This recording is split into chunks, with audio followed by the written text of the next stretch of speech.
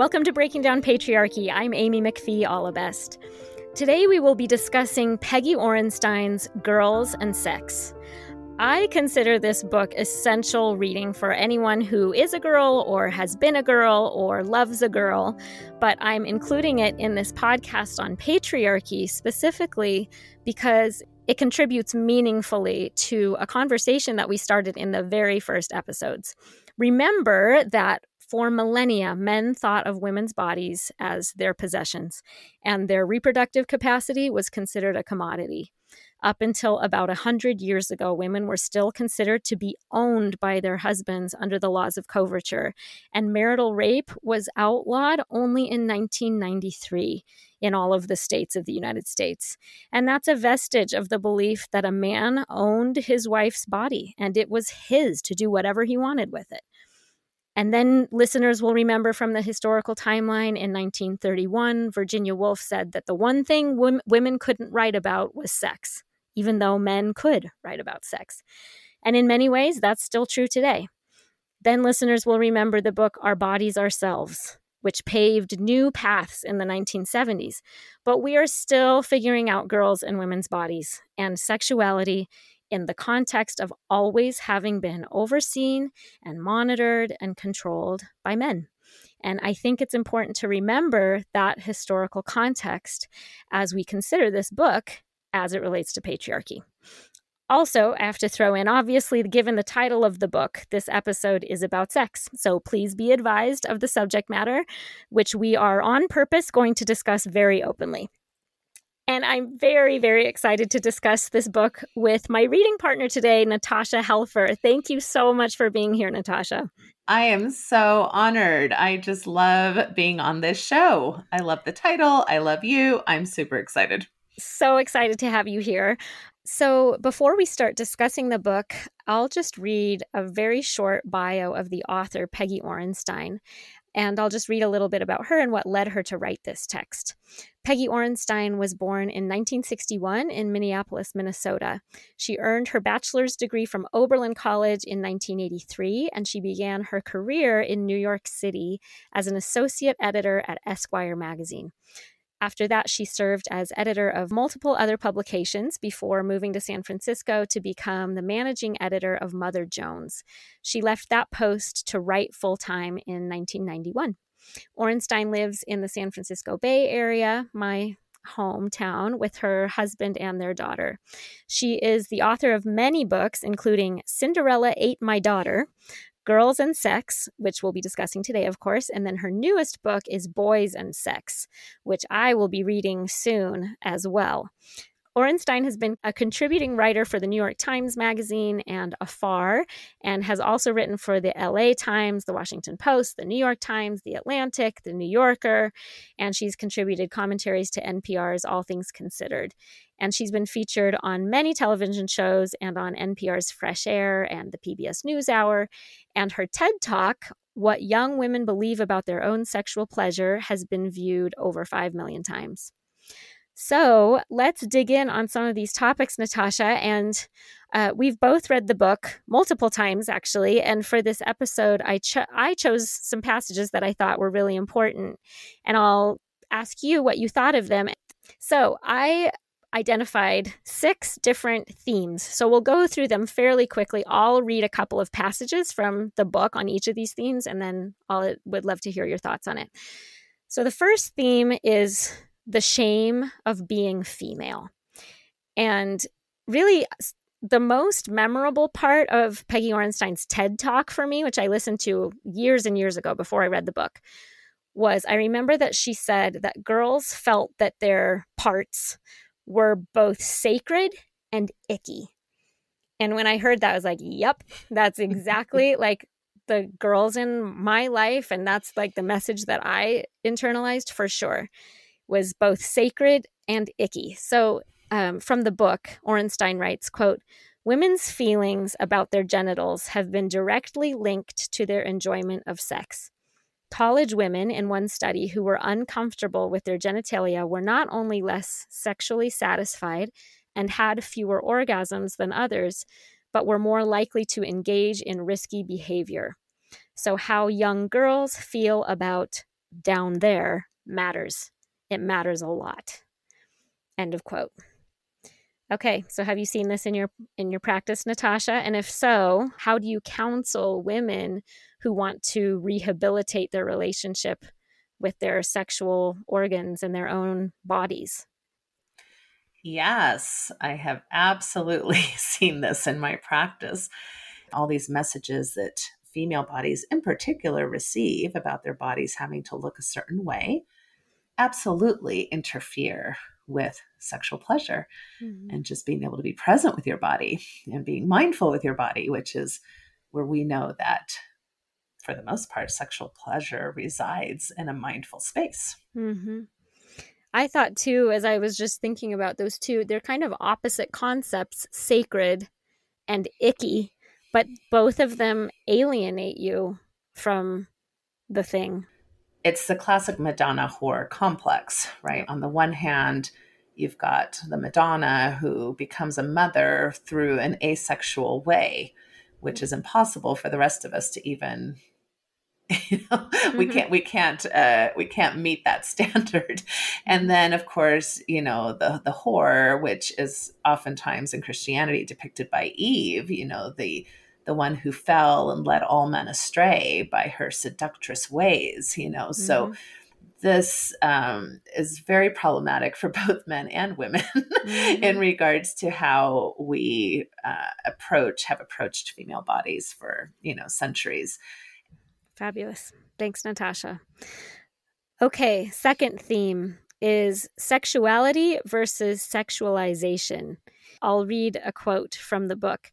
So in this part, Orenstein is talking about how young girls, like really little girls, are dressing very sexually.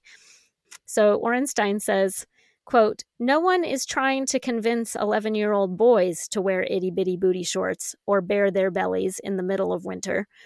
As concerned as I am about the policing of girls' sexuality through clothing, I also worry about the incessant drumbeat of self-objectification, the pressure on young women to reduce their worth to their bodies and to see those bodies as a collection of parts that exist for others' pleasure, to continuously monitor their appearance, to perform rather than to feel sensuality." And that's the end of that quote, but I want to say one more sentence that is in a different part of the book on the same topic. She says, quote, "When little girls play at sexy before they even understand the word, they learn that sex is a performance rather than a felt experience." End quote. So I'd love it if you could talk about that concept, Natasha, too, that sex is a performance rather than a felt experience. Yes, this is really at the heart of, I think, most sexual dissatisfaction that isn't about, an actual dysfunction in your body. Most psychological dysfunction, I guess, right, is that we are so caught up in the performance of showing up correctly that we can't make space or room for our own lived experience. And don't think we're doing our kids a lot of service when we continue to role model a lot of our own performance anxieties. How many times are we as adults showing our kids that we are not happy with our bodies or that we need to present a certain way in order to be considered attractive? And it's not, I do think that the media hits on girls at a much higher frequency, but we are seeing like eating disorders raise up for boys and other concerns in regards to body policing for young boys as well, because I think we do this to both genders. Both genders, in a sense, have this objectification about how they're supposed to present sexually. That's true. In very problematic ways. Mm-hmm. Okay, on this topic, I actually had two more quotes that I wanted to read really quickly. Orenstein says, quote, "If the script handed down by our hypersexualized culture expanded the vision of sexy to include a broad range of physical size and ability, skin shade, gender identity, sexual preference, age, if it taught girls that how their bodies feel to them is more important than how they look to others, if it reminded them that neither value nor empowerment are contingent on the size of their boobs, belly, or ass, if it emphasized that they are entitled to ethical, reciprocal, mutually pleasurable sexual encounters, then maybe I'd embrace it. The body as product, however, is not the same as the body as subject. Nor is learning to be sexually desirable the same as exploring your own desire, your wants, your needs, your capacity for joy, for passion, for intimacy, for ecstasy. It's not surprising that girls feel powerful when they feel hot.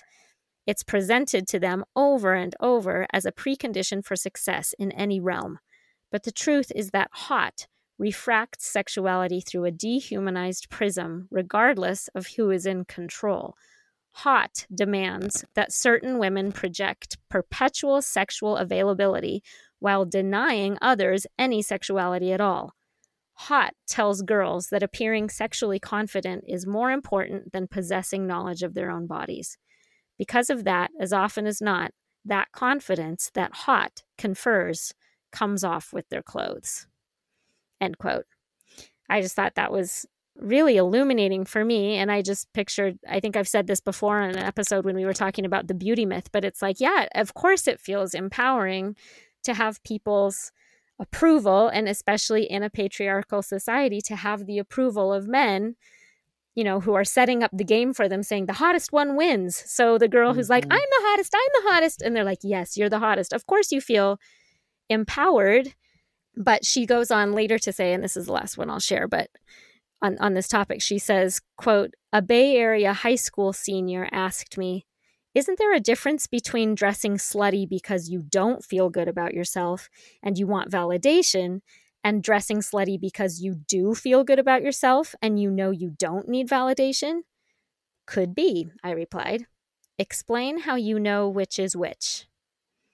I can't, she said after a moment. My whole life is an attempt to figure out what, in the core of myself, I actually like versus what I want to hear from other people or wanting to look a certain way to get attention. And part of me feels cheated out of my own well-being because of that. End quote. I think that is the passage I remember most from the book. These are very complicated concepts. I mean, I've had this thought even about every time I put on lipstick, you know, who am I putting on lipstick for? Am I putting on lipstick for myself? Am I putting on lipstick for other women? Am I am I putting on lipstick for men who I might be attracted to? I mean, and I think it's a complexity of a lot of those things. I don't know that any of us will ever escape the need for some level of social validation in any area of our lives because we're social creatures, right? So I do want to normalize that a little bit. Most of us do want to be validated, to be praised, to be thought of as special or as unique or as, someone of value in some way or another. I think where we can make a difference as adults is to start watching what we praise young children and adolescents for. And we can make a difference in that regard. Fabulous. That's so great. Okay, next topic is modesty. So this is kind of a short one. I'll just read 2 quick quotes from the book. Quote, enforcing modesty is considered a way both to protect and contain young women's sexuality, and they, by association, are charged with controlling young men's. And then the next quote on this topic of modesty is kind of in the context of talking about sexual harassment at school and the issue of girls needing to cover up, because if they don't cover up their bodies, then they'll be distracting to the boys, and then the boys will be tempted, and then they'll act, in sexual ways, but really it's the girl's fault because she's creating these sexual thoughts in the boy.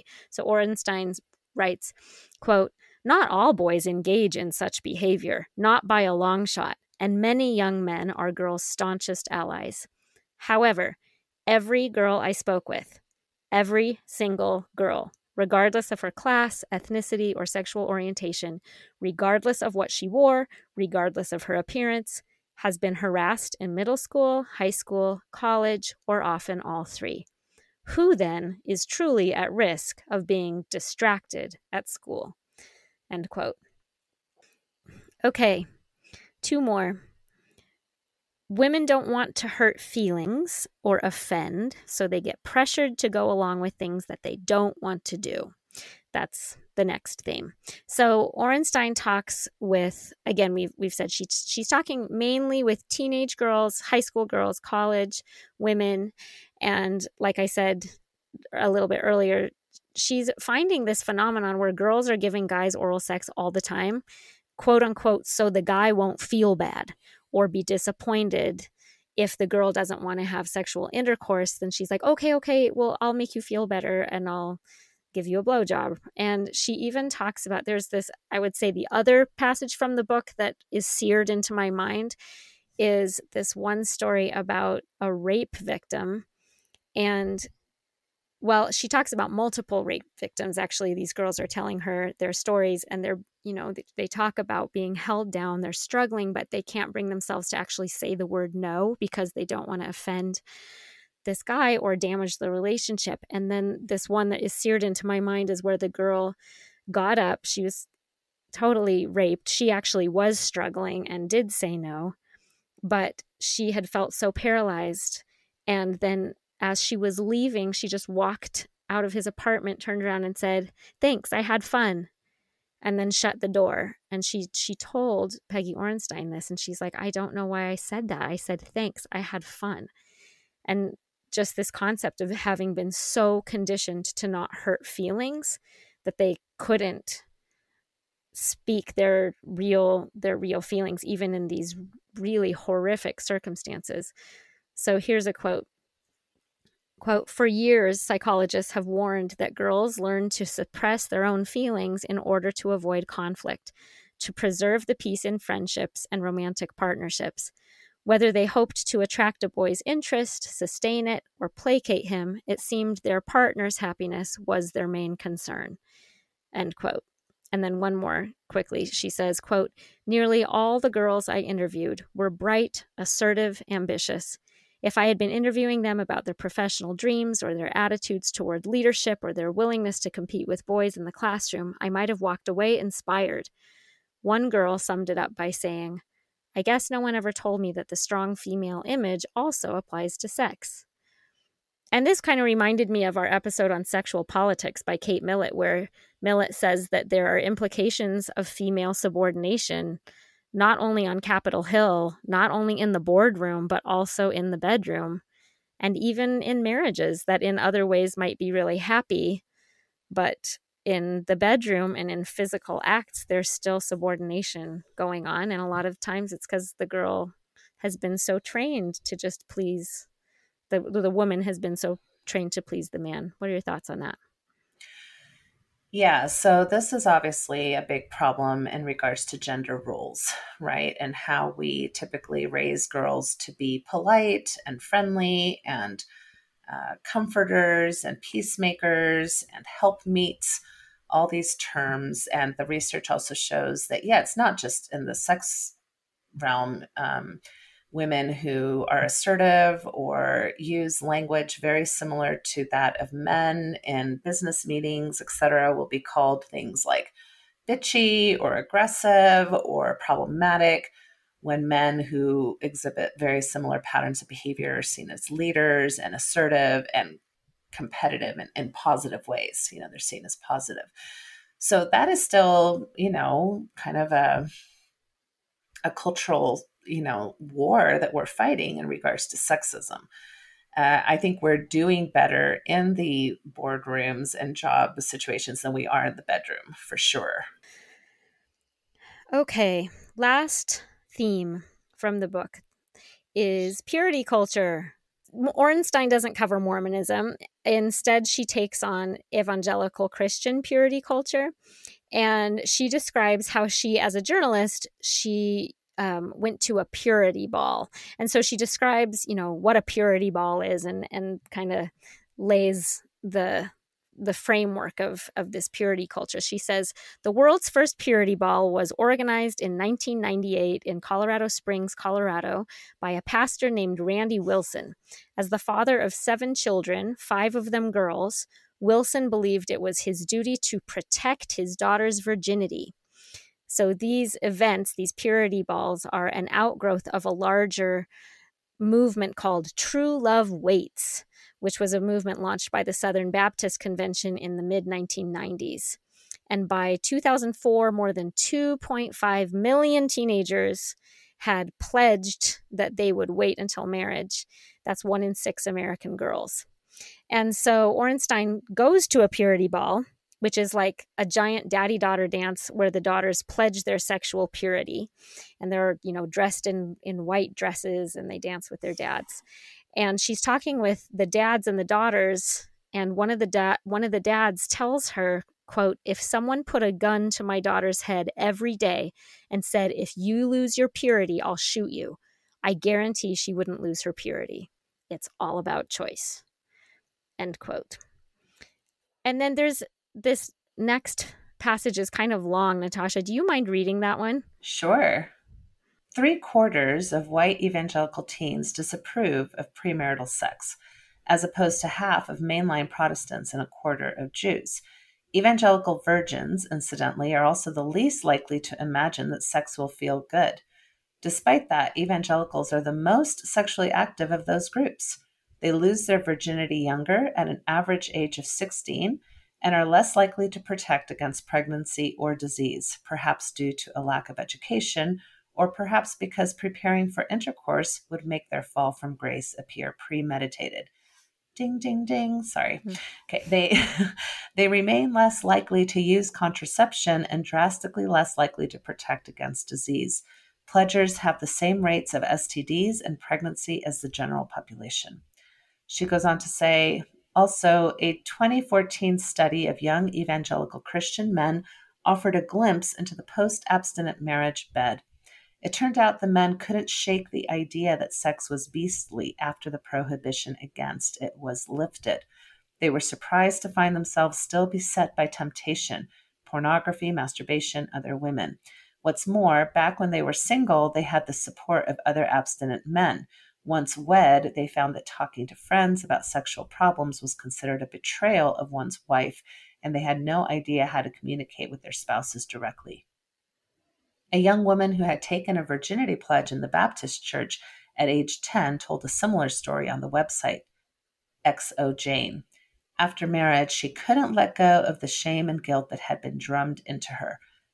Quote, "Sex felt dirty and wrong and sinful, even though I was married and it was supposed to be okay now," end quote, she wrote. Quote, "Sometimes I cried myself to sleep because I wanted to like sex, because it wasn't fair. I had done everything right. I took the pledge and stayed true to it. Where was the blessed marriage I was promised?" End quote. Oh, welcome to my sex therapy practice. That's what I wondered. I thought that might be the case. Yes. Yeah, when you spend all of the developmental years teaching sex, teaching about sexuality through a fear-based paradigm and a consequence-based paradigm, that does not get undone in one day when all of a sudden you say, "I do," and fall into a honeymoon bed together. Not to mention the fact that this whole approach assumes and treats people as if there has been no sexual activity prior to marriage. So either way, there's a lot of shame, miseducation, and inability to communicate and get information about sex. If you've had sex prior to marriage in these kinds of cultures, you often feel like damaged goods. You often are treated like damaged goods by other members of the society. You may not have as many options for marriage or for partnership. You may find yourself in less than ideal partnerships or feel deserving of a less than ideal partnership. I can't tell you how many women I've talked to in particular that come from domestic violence situations where, in a sense, they will tell me, well, I knew that I wasn't really marrying a great person, but I didn't feel like I really deserved anything better than that. So how internalized this becomes, that the worth of a person has to do with what has happened between their legs is something that is incredibly problematic. And then, of course, for people who do stay true to the pledge and feel like they have arrived to the marriage bed in a pure way are usually highly uneducated, do not understand their body's potential for pleasure, do not understand their partner's potential for pleasure. Again, can't undo the messages that sex is scary or painful or messy or problematic or dirty, which is what they've been taught all along up until that point. There's no turn on switch that magically makes it beautiful now. And even if people feel like it is sacred and special and beautiful, again, those are not terms that really describe what sex is.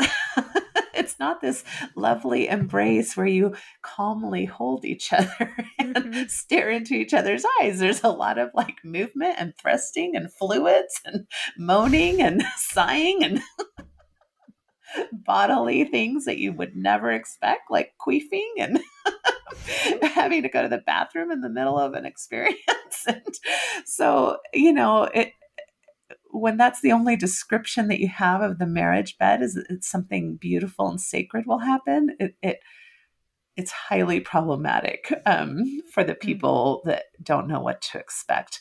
That another issue that I see is that when you go your entire developmental life seeing your worth through this purity lens, that your worth is tied to your virginity, even when you have only marital sex, that part of your identity is now gone. And so I'll talk to a lot of people saying, I still feel like something is missing about me, even though they waited, even though they only had marital sex. It's like there's this whole part of who they identified so strongly as in regards to their identity. And not to mention the very problematic aspect of either fathers and or preachers being the gatekeepers of female sexuality completely de-eroticizes sexuality. And so if who you're thinking about is right. God or a father or a priest or preacher in the bedroom, yeah, you're more than likely not going to find that super arousing unless you're into that, and that's fine too. But I'm just saying.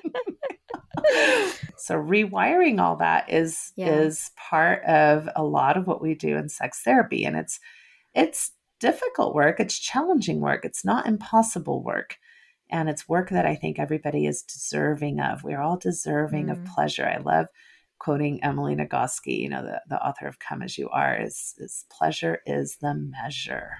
Pleasure is the measure. And whether you have a female body or a male body or a trans body,